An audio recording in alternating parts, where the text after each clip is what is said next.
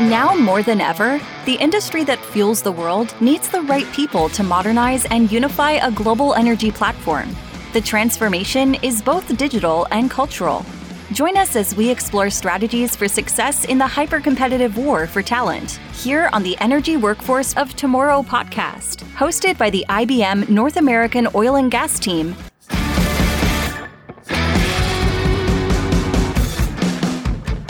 Hello and welcome to another episode of Energy Workforce of Tomorrow. My name is Jason Duff, the IBM Oil and Gas Industry Lead based in Houston. Today I have a co-host with me, Robin McMillan. Hello, Robin. Hello, Jason. How's things? Good. What's happening? 2024, what have you been hit with the first couple of months? What's going on? Well, as you know, what we're doing is talking to drillers mainly, operators, or the drilling departments within operators, and talking about, okay, how do we enhance their digital transformation? In fact, as we've said in the past, they've done a lot of gathering of digital data over the last few years, not necessarily now using it for digital transformation. So how do we help them achieve that? How do they take the data they've been piling up in the corner and say, right, how do we make it, for example, how do we apply artificial intelligence and machine learning, not just to the machines, but to actually the process of drilling?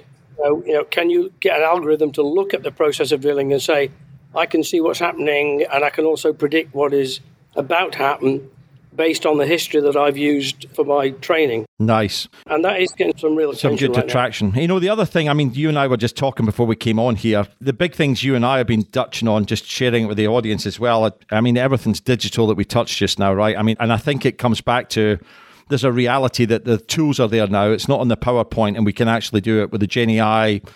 There's a whole bunch of tools out there with What's Next and a whole bunch of stuff that other people have got, that people are now collaborating, coming together and actually delivering use cases, not just PowerPoint. So I think digital, for me, is a huge driver and seems to be, will continue.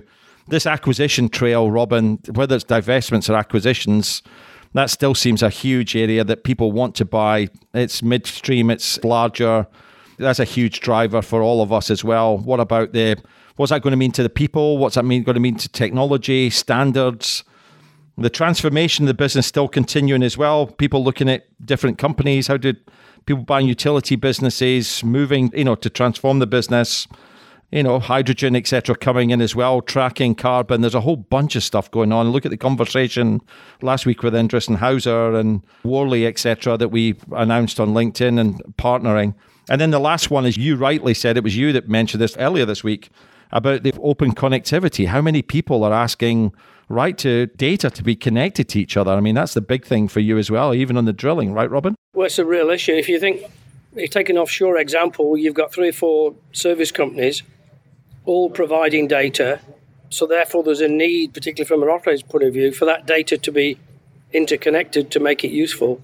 So now all parties there looking at each other saying, okay, well, if I'm connecting with you, how secure are we as a team? And then you get situations whereby a lot of the advisory work will come remotely. So you're offshore, but there's drilling engineers sitting in an office in Houston or New Orleans who's advising the rig. To achieve that, you've got to have really good connectivity. And there's a certain perception that more connectivity is perceived as greater risk.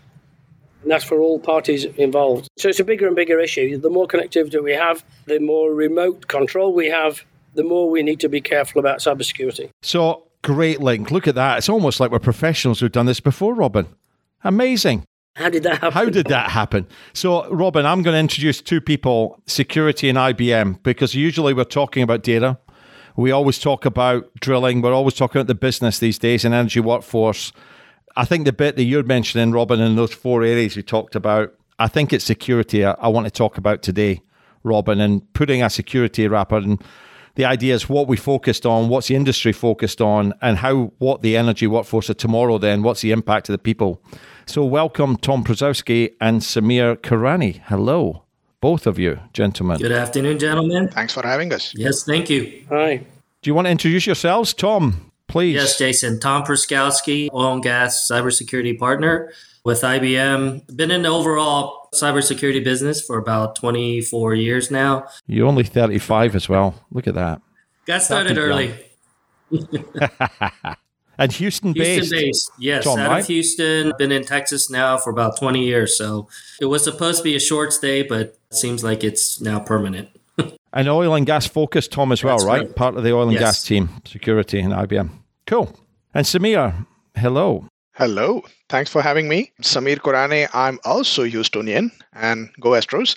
I'm part of a cybersecurity services team in IBM. I'm leading OT subject matter expert, and functionally, I support incident response, red teaming services like vulnerability management, penetration testing, threat intelligence for OT. Nice one. Listen, let's kick off. Hopefully that what Robin and I were talking about up front, Tom, made sense to you. How do you write the state of the nation from a security perspective, given that Robin's, on the SPE board on the drilling, etc., and comes from the industry? How would you take that and give a state of the nation from a security standpoint? Sure. Well, all of this new technology, AI, cloud, all these advanced forms of telecommunications, it's all very exciting, right? And it's all going to be very transformative for the industry. But I think the industry kind of has to manage in terms of cybersecurity to not lose sight or, the eye on the ball related to some fundamental stuff that creates the foundation for all this greatness to be consumed, right? We talk about AI and the cybersecurity implications there, right? But what's being left or what's being done back home in corporate that leverages all this goodness to build a complete resiliency picture versus, well, we're going to put a lot of security in this new stuff, but, all that stuff back home, between audit, between risk, between business, all of this stuff, the traditional back and forth that goes on. In the meantime, you have all of this risk still present back home in the older, maybe legacy technology, let's say. So, my biggest advice would be, take care of all of it, right? It's not just the latest and greatest, the pretty stuff, but also address the risks and the resiliency issues back home. And Tom, just to be clear then with the audience and ourselves as well, you don't have a package of here's an IBM solution to this. You're consulting, right? So you will work with IBM software if you want, but there's you work with you're autonomous, right? You can work with whoever you want. Yes, that's the famous word in consulting or services, professional services organization is we're agnostic on the technology and on the product and the software. That's exactly right, Jason. We are services only. We like to, out of the triangle of people, process, and technology, really focus on the people and the processes and certainly help the client acquire, look at technology, invest in technology, but we're not there to sell any technology or anything like that at all. We're not QRadar folks. We're not Verified. We're just purely services. I think sometimes you are asked that initially. I've seen that, but that's a good point. And how many changes, before we go to Samir and talk some detail at some of the points, how much change have you seen in security? I mean, from my perspective, you and I bumped into each other 2 years ago. It was you saying, hey, dude, if you're going to do all this digital stuff, we need to be really talking about security. And security up front, a lot of us was really security around IT systems originally. If you look at IBM and where we have been, it's, hey, can you log on to your SAP system? Let's be brutally honest. Or Maximo.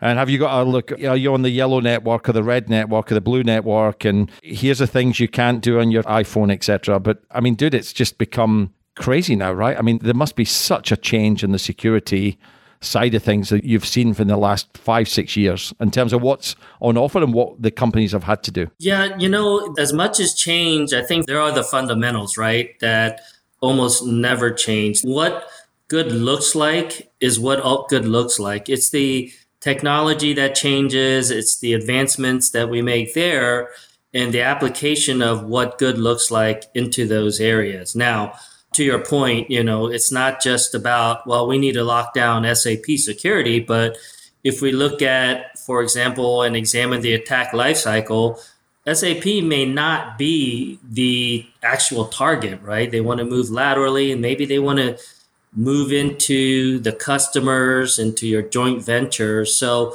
as we become much more connected from a cybersecurity perspective, it's where are the risks and where are the boundaries of who has responsibility for the security controls, for the security posture.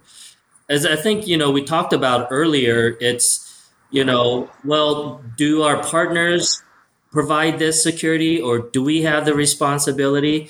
I think what would be tremendous beyond the technical advancements is if the industry came together to establish what good looks like and how they're going to work with each other.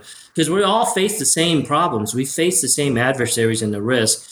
It'd be nice if we establish those foundational things that we can hold ourselves accountable to, because we've all seen we work much better if we do it ourselves versus a regulatory agency, a government agency coming down and telling us what to do from a security perspective. And I guess you've seen a massive step change, both you and Samir. Robin and I were asking this morning, and I guess from us, we see it spoken about, but you guys must have seen a huge step change since May 21 when Colonial Pipeline I think it was then. I guess that must have been a huge sort of shock to the CISOs, etc., and everyone stepped up. I mean, for us, we hear a lot more about it and we sense it, but for you guys, you must be living that. Is that real, or do people still sort of quake in their boots thinking, shit, who are we next? Yeah, Samir, I'll defer that to you. You live in... Yep. No, rightly. Thank you. Yes, that is true. I mean, the pipeline attack on Colonial Pipeline basically really opened up doors and conversations for cyber crisis management and cyber crisis discussions, right? We were really hovering over that topic quite a long time with the C-suite executives, but then after the attack, all of the companies were very sensitive about how to deal with the ransomware, not just from the technological aspects, but how to really get it done from the senior management. What kind of decisions do we need to make? And how do we prepare for ransomware attacks in our technical, but also on the managerial or functional levels?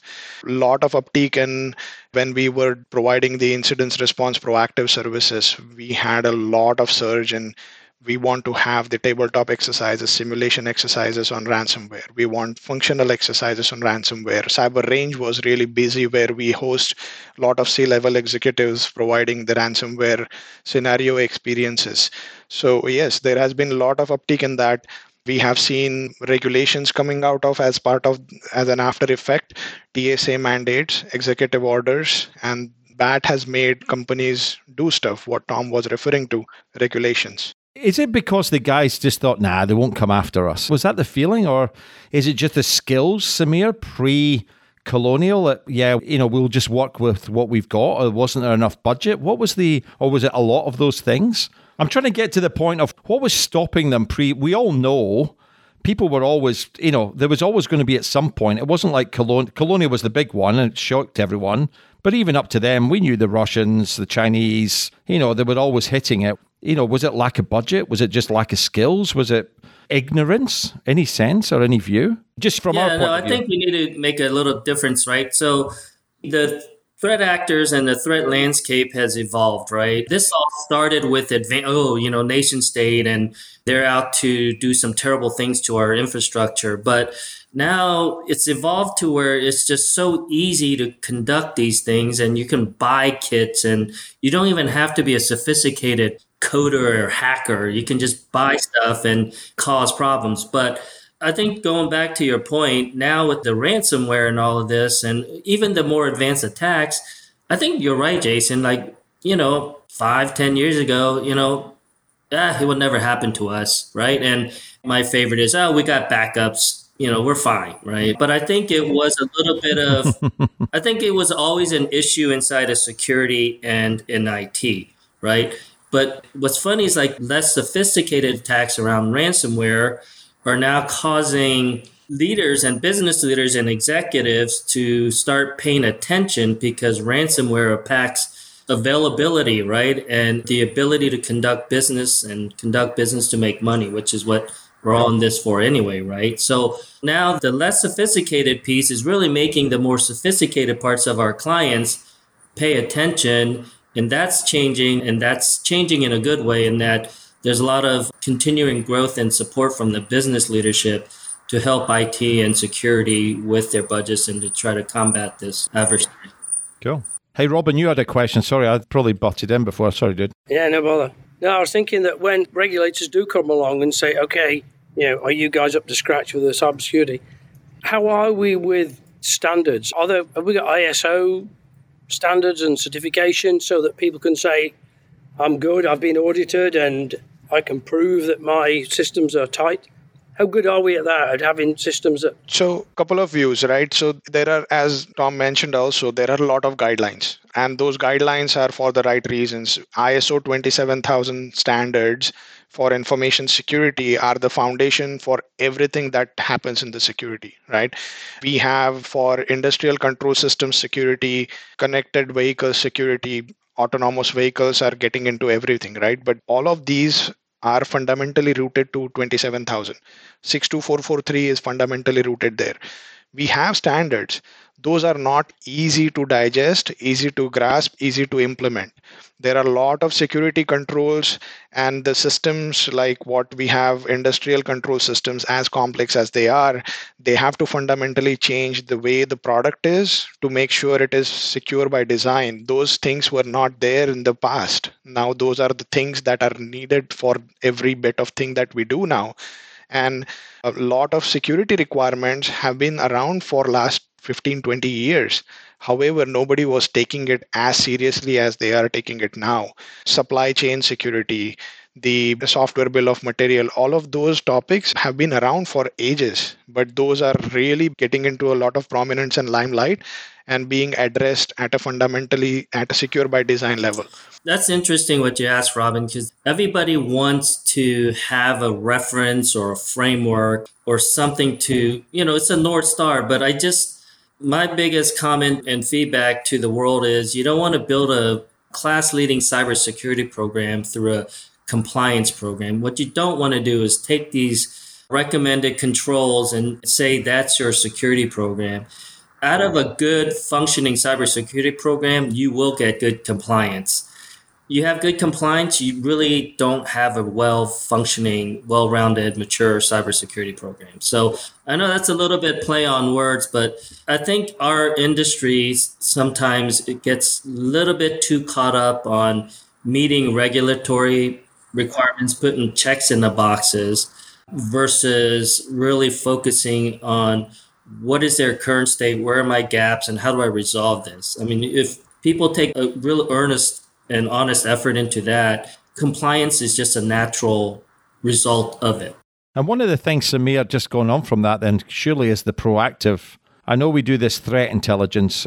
Tom comes onto the calls with our accounts and talks about threat intelligence. And my understanding of that from a non-security is, guys, this is what's about to happen, which I love it. And actually, I think if I understand Tom, and Samir, you'll correct me here, is we're looking at automated, I think, proactive threat intelligence where we'll be able to push out and show the people that it's coming. I think that's where we're going, right, Samir or Tom, which would be a real change of, guys, we can have a look. We're looking at AI and this is where you're going to get hit. So this is where you put your resources. Am I right there, or correct me, someone on that one? Yeah, no, absolutely. I'll just get started and Samir, you chime in here. But with the advancements in the compute power, right, and the algorithms and the mathematics, I mean, we can take all of the traditional sources of data of intelligence and able to consume this stuff in a matter of minutes and hours versus weeks and days to help try to predict with certain level of accuracy how something may happen. And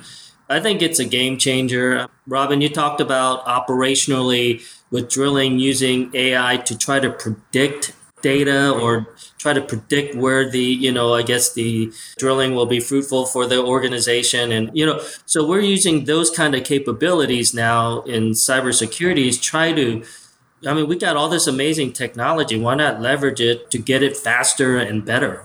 That is true. So there are two aspects of the threat intelligence, right? Sorry to cut you, but there is the way based on the data that we are ingesting. So there is a massive amount of data that, as IBM, taking an example, and any of the companies that are really doing the managed security services, they have wealth of data to look at. Basically, what exactly are the patterns of the attacks that we are looking at? We respond to the incidents, we understand the patterns of the attacks, how threat actors are behaving, what are the natural objects or natural targets they are going to look at. Because if you think of it from attackers' perspective, it's a project for them. they have a fixed timeline, budget, everything, whatever they need to achieve, right? If you take that perspective, you want to always go for the targets that are easy for you. And that's basically gives us the good database of things that we need to start looking into and update. And from that perspective, we can also have that information fed into our systems to identify what kind of vulnerabilities do we have in the system, what kind of exploits that are out there being used and updated and modified to be able to replicate this success across different platforms, different technologies as well. So as we can mash that information together, we will identify much better sense of, yes, these are the exploit, these are the vulnerabilities being attacked wildly in the threat actor groups.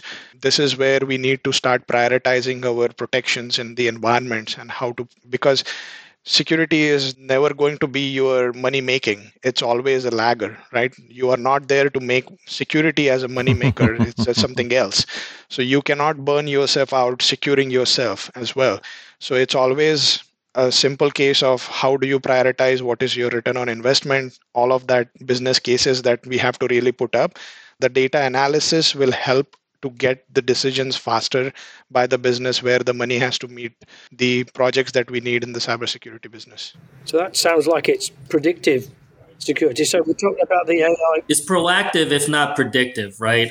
Okay, yeah. We'll see how the industry reacts to that, right? Because, when you tell somebody you can predict the future, there's a couple of people that will at least roll their eyes in the back of their head and kind of smirk, right? But I think, as this year progresses with IBM in particular, this new capability is, I don't see how it's not a game changer. I'll just say quickly, like in the military, if you have intelligence that your enemy's going to attack you at this point, at this date and time, but that data could be old, right? It's great to have it, but it could be outdated. But what we're saying is, as you're conducting the maneuvers, you're getting intelligence almost real time that this is the position of the enemy and they're going to conduct these maneuvers to attack you at this point, this time. But that is now real time, right? And that's much more effective. It's good to have intelligence, but if you make that as real time as possible and as authentic as possible, then that's a game changer. What else, Samir, then? Just thinking about what else you see in oil and gas and security, what's the other sort of areas that we're sort of focused on just now? You mentioned, I think, security foundation, etc. Can you explain a couple of those things that you're involved in just now that might be interesting to the audience as well? Yes, sure. So a couple of things that are really, I mentioned about supply chain security and security foundation secure by design. That's catching up quite a lot. But overall, the digital transformation is really creating the mesh of the networks rather than really traditional way of looking at these segmentations, right? We have Purdue reference architectural model that we talked about, 62443 references it. All of those standards were based on the technologies and the systems and architectures that were really segmenting. OT has to be segmented out from IT. Now the cloud comes in, IoT comes in, edge, far edge devices with the cloud capabilities are coming in. So there is a cloud-like capability that you can drive close to your manufacturing environments, refining environments, oil and gas, wherever that manufacturing and automation is, right? So all of that power and capability as you have it, you are growing the attack surface. It's basically, there are two things I always say in terms of the digital transformation. One is basically you are improving your reliability, you are adding more technology and hardware, you are increasing your attack surface.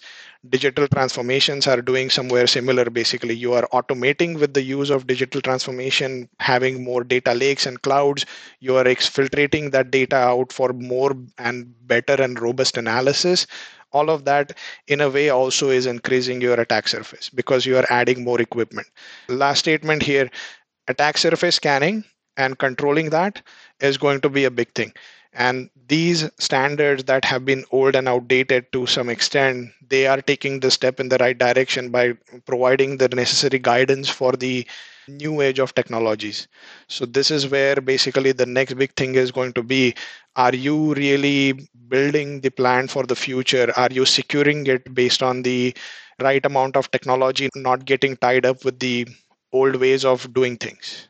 So I was going to ask Samir, and apologies for interrupting, but you would have thought, and I guess, Robin, I'm thinking of this, that our clients would be on top of this. So what are we actually delivering? Is it the complexity of what they're doing, or is it the first time they're doing it, or is it the skills, Samir, of how on earth do I approach this? What do you think, or what do you see from your experience that our clients or the oil and gas community don't see, that they come to us, people like us, and say, hey, I can help? Is it skills? What is it? Because they must have they must understand this. So why do they come to outside? Yeah, so a couple of things, right? So skills is definitely a major portion. In general, the cybersecurity market do not have enough skilled personnel. And when it gets to the next level, the industrial control system specific security, it's a niche within cybersecurity.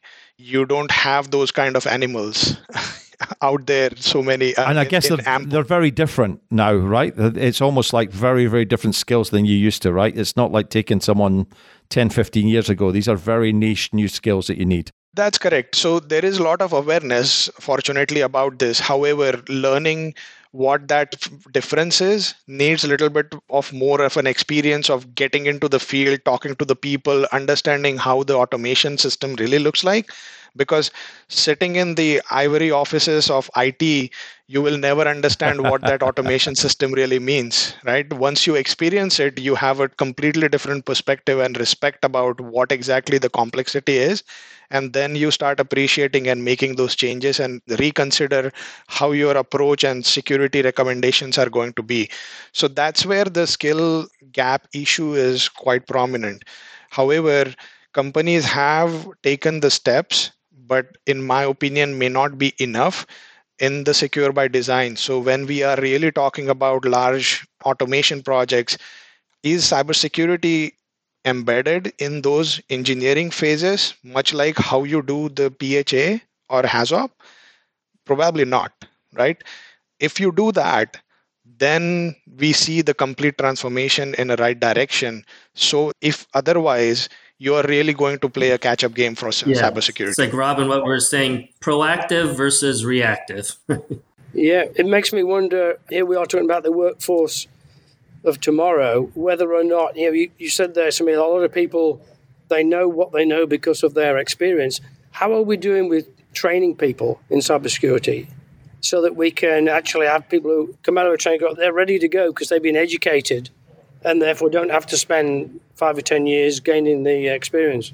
So two aspects of this. I have done this for a chemical manufacturing company when I was working for chemical manufacturing company, leading the OT security program. And now I have come to the IBM side for last 3 years. I'm taking efforts to build the manpower as well as not manpower, the personnel or skills to deliver these services to our clients, right? So in the chemical manufacturing company, my experience was everybody who I interacted with understood automation pretty well. There are control system engineers, but they are expert of Emerson or Siemens, but they are not cybersecurity aware. So the issue was really how to tell them what industrial control cybersecurity is. So that's where I had programs. And fortunately, more and more vendors are coming out to train them specifically about what industrial control cybersecurity really means. And those training programs are available for companies to take and apply.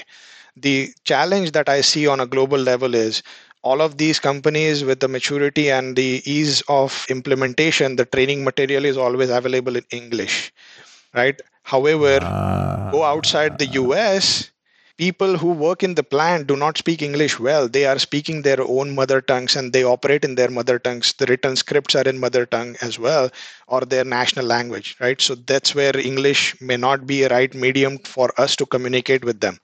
Now coming to the IBM side, as I said, basically, there are so many number of cybersecurity experts. We train our people internally based on the trainings that are available. SANS is a fantastic institute where they have offered some training courses, which are industrial control system specific cybersecurity courses. There are other companies and partners we have with IBM relationship. IBM believes in the collaboration for security, right? There are so many alliances that we have built for cybersecurity services as well as interactivity.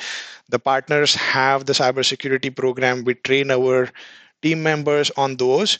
And then the peers who we have from the professional certified engineers who are providing the cybersecurity services based on their past experiences, we use their knowledge and skills and experience to train our other staff members. So it's a collaborative approach to bring them some of the knowledge and skills that people have gained, send them to the trainings, and then basically work on the projects, bring them to the plant sites themselves so they can get the first-hand experience. They are smart cybersecurity personnel. They just need that fine-tuning about how that OT security is a little bit different than IT. And once you have that, you start getting into that zone pretty quick. Samir, tell me, what do you think is going to, the next 2 to 5 years, what do we think we'll see in terms of the people? Again, go back to the workforce. What are we going to see from our skills and the client skills around security? I'm assuming we're going to see a lack because what we're saying, everyone's training. Is it really going to be niche skills that we're going to see in security? Is it going to be outsourced? Is it going to be managed services? Are we going to see more people? What's your sense, you and Tom's view? Just give a sense of, if we've got young ones listening to this that want to go into security, what would your, It's a great time to be in the security first place, right? Flat out, that's basically the area that is really aggressively growing, still continues to grow. For the young generation who is deciding where the career should be, and I work with some of the college graduates, and they were iffy about where exactly I could go. Should I go to cloud, learn about how to develop an application in cloud? And I may find an interest in cybersecurity. I would flat out just tell them, okay, cybersecurity, if you are really interested in it and you are okay to get some heartburn for period of time, you will do good. It's just basically, it's a hard work, right? Lot of nights and evenings and lot of extra hours that you need to really burn helping people because of the skill gap, personnel gap, everything that comes to join these forces in cybersecurity. But it's a lot of excitement. There is a lot of reward for that excitement as well. There is a solid skill gap that we have. There is no shortage of basically the opportunities that you will have in cybersecurity business overall. And in specifically on the industrial IoT side of the house, if not just OT, the transformation of OT to completely cloud connected control systems is still far away. You still need to have that vision and continuous learning mindset to evolve yourself from, I cannot be comfortable saying that I know how the OT is done today and I can live for my retirement. That's not going to happen. Everybody has to learn. Yeah. It is continuous learning process. You have to upgrade yourself. Now, those are the things if you are ready to commit to. There is no shortage of work for cybersecurity, and the young ones should really be motivated to do this because those are high-paying jobs as well. And that's maybe one of the things that has changed too, Jason. You asked a question about how things have evolved. From a practitioner's point of view, the traditional go to school, get a computer science degree, work in labs and, more traditional route. I mean, that's certainly how I started. But as I've, fortunately, unfortunately bounced around a lot of different companies in cybersecurity, what's changed is a lot of the younger generation, they don't have college degrees. They may have some rudimentary, programming or, this or that, but a lot of it, I was shocked to learn like some of these guys are making well into six figures plus as senior analysts or senior this, but they don't have a degree, not even from a community college. So I think, as a lot of young people, is college right for me or not? And if I don't go to college, is there, future for me? In cybersecurity, definitely. It's not a mandate. You have to have a college degree. And just to plug one more thing, we get a lot of talent from the military, from the armed forces in this area. And yes, by the time they're done, they may have a degree, but they really learn that and hone the tradecraft in the service. So that is another way of getting into this business without, committing a whole lot of dollars. Sure, it's your service and it's your time. But yeah, I mean, that's another talent pool right there. Is there space there for colleges to step in and say, yes, you can come here and come out with a qualification in cybersecurity? I think a lot of universities are getting into very specific cybersecurity degrees. Before, you had to have a generic, like a computer science or a MIS degree, and then you kind of through work get the experience, but you didn't really get it. There was not a whole lot of, at least when I went through it, classes specific to security. to audit and things like that. It was just straight up, coding, right?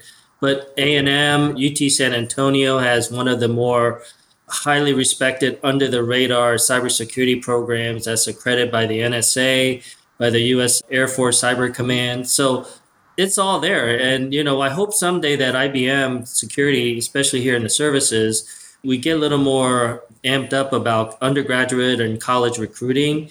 They'll bring the raw skill sets. They just want the experience, right? And they come from a really good background. One quick thought about what Tom mentioned about hiring the undergraduates. Just for whoever is listening from undergraduate programs, we do hire undergraduates, and for X-Force team, there is a undergraduate program that we honor every year, and there are interns that we hire, and we have successfully converted them as the full-time employees of IBM, and they can really experience with red teaming services and incident response services firsthand whenever that happens. So we do that. Is that, yes, I can certainly appreciate some of these schools where there are industrial programs and industrial cybersecurity programs that will really bring the value for the customers that we work with. Hey, Samir, just the last one from me. This IoT Security Foundation, you touched on it, but my understanding, correct me if I'm wrong again, you chair this for Houston, is that right? Can you just explain what that is so we can at least let the people know? Or am I going to embarrass you now? Is this embarrassing you? Good. No. Get it out there. Let's just explain what it is, and then let's put it out there. If you want people to join, etc., then let's see if Robin and I can help you and get some people in there. Perfect. Thank you so much. No, thanks for bringing that up. This is Industrial IoT Security Foundation, or IoT Security Foundation Houston chapter. It is affiliated with IoT Security Foundation, that is an organization based in UK. There is a lot of work they put in to develop the IoT security specific accreditation framework. They are doing a lot of work with the UK government for vulnerability disclosure. My personal interest and affiliation with them came from my personal itch for IoT security, right? It's basically what exactly is going on in IoT security. What is Houston doing about IoT? Because this is the huge oil and gas and chemical manufacturing environment. What is happening around industrial IoT? I couldn't find like-minded people. Just a simple idea was, how can I get a community started which makes people interesting and start talking about IoT security? And that's how it started. It's about 6-7 months old. We are based in Houston, of course, and we have done few webinars. We took a little bit of a stopgap in between to reorganize ourselves for 2024, and planning to bring back the webinars and also the in-person events where we can take the trainings and also the IoT awareness to the community and build this knowledge base and skills that we need on IoT security. And I'm assuming you're looking for speakers and people in the industry as well? Absolutely, always. If you give me the link to that, so that's Industrial IoT Security Foundation, the Houston chapter, right? IoT, if you go on LinkedIn, it will be IoT Security Foundation Houston chapter, or iotsfhouston.org. So let's put that in if you can send that to me, Samir, I'll put that in the links on the notes. And let's get you, there's a couple of people that Robin and I talked about yesterday, Robin, in the tower, that definitely we could at least get those guys involved. And I think there's two people that we know that would probably even say, yes, I'd like to be part of it, or even talk at one of those events. And there's a couple that would put their people into that as well, Samir. So great. Appreciate it. Last question to you, Tom. Why IBM? Why should people come into IBM for security? There's a hard question for you, because there must be hundreds of companies out there. What have we got that the others don't? Well, I think for those considering this or those wanting a change in how they apply their skills in cybersecurity, IBM, right? IBM's everywhere. And the thousands of clients that we have, no 2 days, no two clients are going to be the same. You're going to see so many more of the things of interest. Now, obviously, some of it's negative because it's, they're going after and causing havoc to our clients. But you get to see and feel more than you ever would as sitting in one company, always looking at just a very single profile of things happening to your organization versus now you're part of the, our XFTM or TDR team or the X-Force, and the whole world is at your fingertips to see and witness what's going on. But more importantly, you're able to help some of the more important companies and significant companies around the world fight this fight against some nasty folks. And I guess to the clients, you and I know and always spoken about is when we're in a client, we get embedded, then that's where we're best. We get in, we embed ourselves with the lead account partners, and we bring the right security sources. So yeah, that's a bit. Yeah, that's right. I mean, I've never seen a place that's more integrated, having different parts of the business all come together for the good of the client. Good. He's almost stroking me there, Robin. Any last questions, Robin? No, just to follow up on that last point, and we probably there's probably not one client where this is not a priority. It's a big issue for everybody we speak to. 100%. You know, it's interesting. Robin and I will go somewhere. I'll tell you guys, honestly, there's a use case out there just now where we'll go and do some user inspection. And it's the middle of nowhere. And someone will say, use Wi-Fi or stick a 5G tower up, and we'll just do it. Security's always been, 2 years ago, would have been at the back of our minds. Why? Because we'll expect the client to say, well, dude, that's your responsibility. I think something that you said, Samir, of, dude, it's happening so quick. And there's things happening that we're crazy not to we have to be included, and it has to be assessed of, are you really, really sort of on top of this? If they are, then fine. But usually what we're finding now, Tom, as you and I go out, the people are not on top of these things. And that's this digital focus that Robin and I spoke about 40 minutes ago, whether it's digital or acquisitions or transformation or open connectivity, we're finding out that the first question, or one of the first questions, is, we have to look at security as well. And it's like, dude, it's probably us learning as well, where I think before it's been, well, the clients surely got that sorted. They don't. No, and it's to what you said. I mean, the technology is, there's the Moore's Law. I think the Moore's Law is actually accelerated to now it's maybe half or even faster than that, right? And then the risks are therefore increasing. But then what we talked about the last point, the talent shortage, right? So the risk, the technology, the risk is all accelerating very quickly, but we're just ability to generate top talent to deal with all that. That's what we're going to be faced with here. Cool. Thank you. So listen, that's a wrap. I think maybe what we can do as a follow-up, I don't know what you guys would like to do, maybe even use threat intelligence, I don't know if we can or not, and use a screen and show some of the guys what we're talking about, maybe some of the tools we're using. Samir, Tom, I wouldn't mind doing that and showing some of our, maybe taking a deep dive into one or two of the tools or some of ways or the methods we're using it. Let's think about that as a follow-up in the next 3 or 4 weeks. More than happy to maybe cover that one, if that would work. That would be awesome. Yes. Our threat intelligence index report is going to come out. Maybe that's it. So let's do that. We just need someone with a screen, and then we can talk through it. Maybe that's a great way of us, with it as a phase 2 now. We've used it as a 30,000 feet here. How's it going to change? What's it doing? Why is security interesting? Where's it going to change? But actually, let's look at it and look at some of the tools that we think are some of the ways it's going to really change. Let's go from there. Cool. Samir, Tom, Robin, thank you. That's a wrap. If you guys want to get on the show like Tom and Samir, give us a shout. You can get a hold of these guys on the notes when this comes out on the bottom of the iTunes. And that's it. Thank you, guys. All right. Thank you. Thank you. Join us again next week on the Energy Workforce of Tomorrow podcast, a production of the Oil and Gas Global Network. To learn more, go to oggn.com.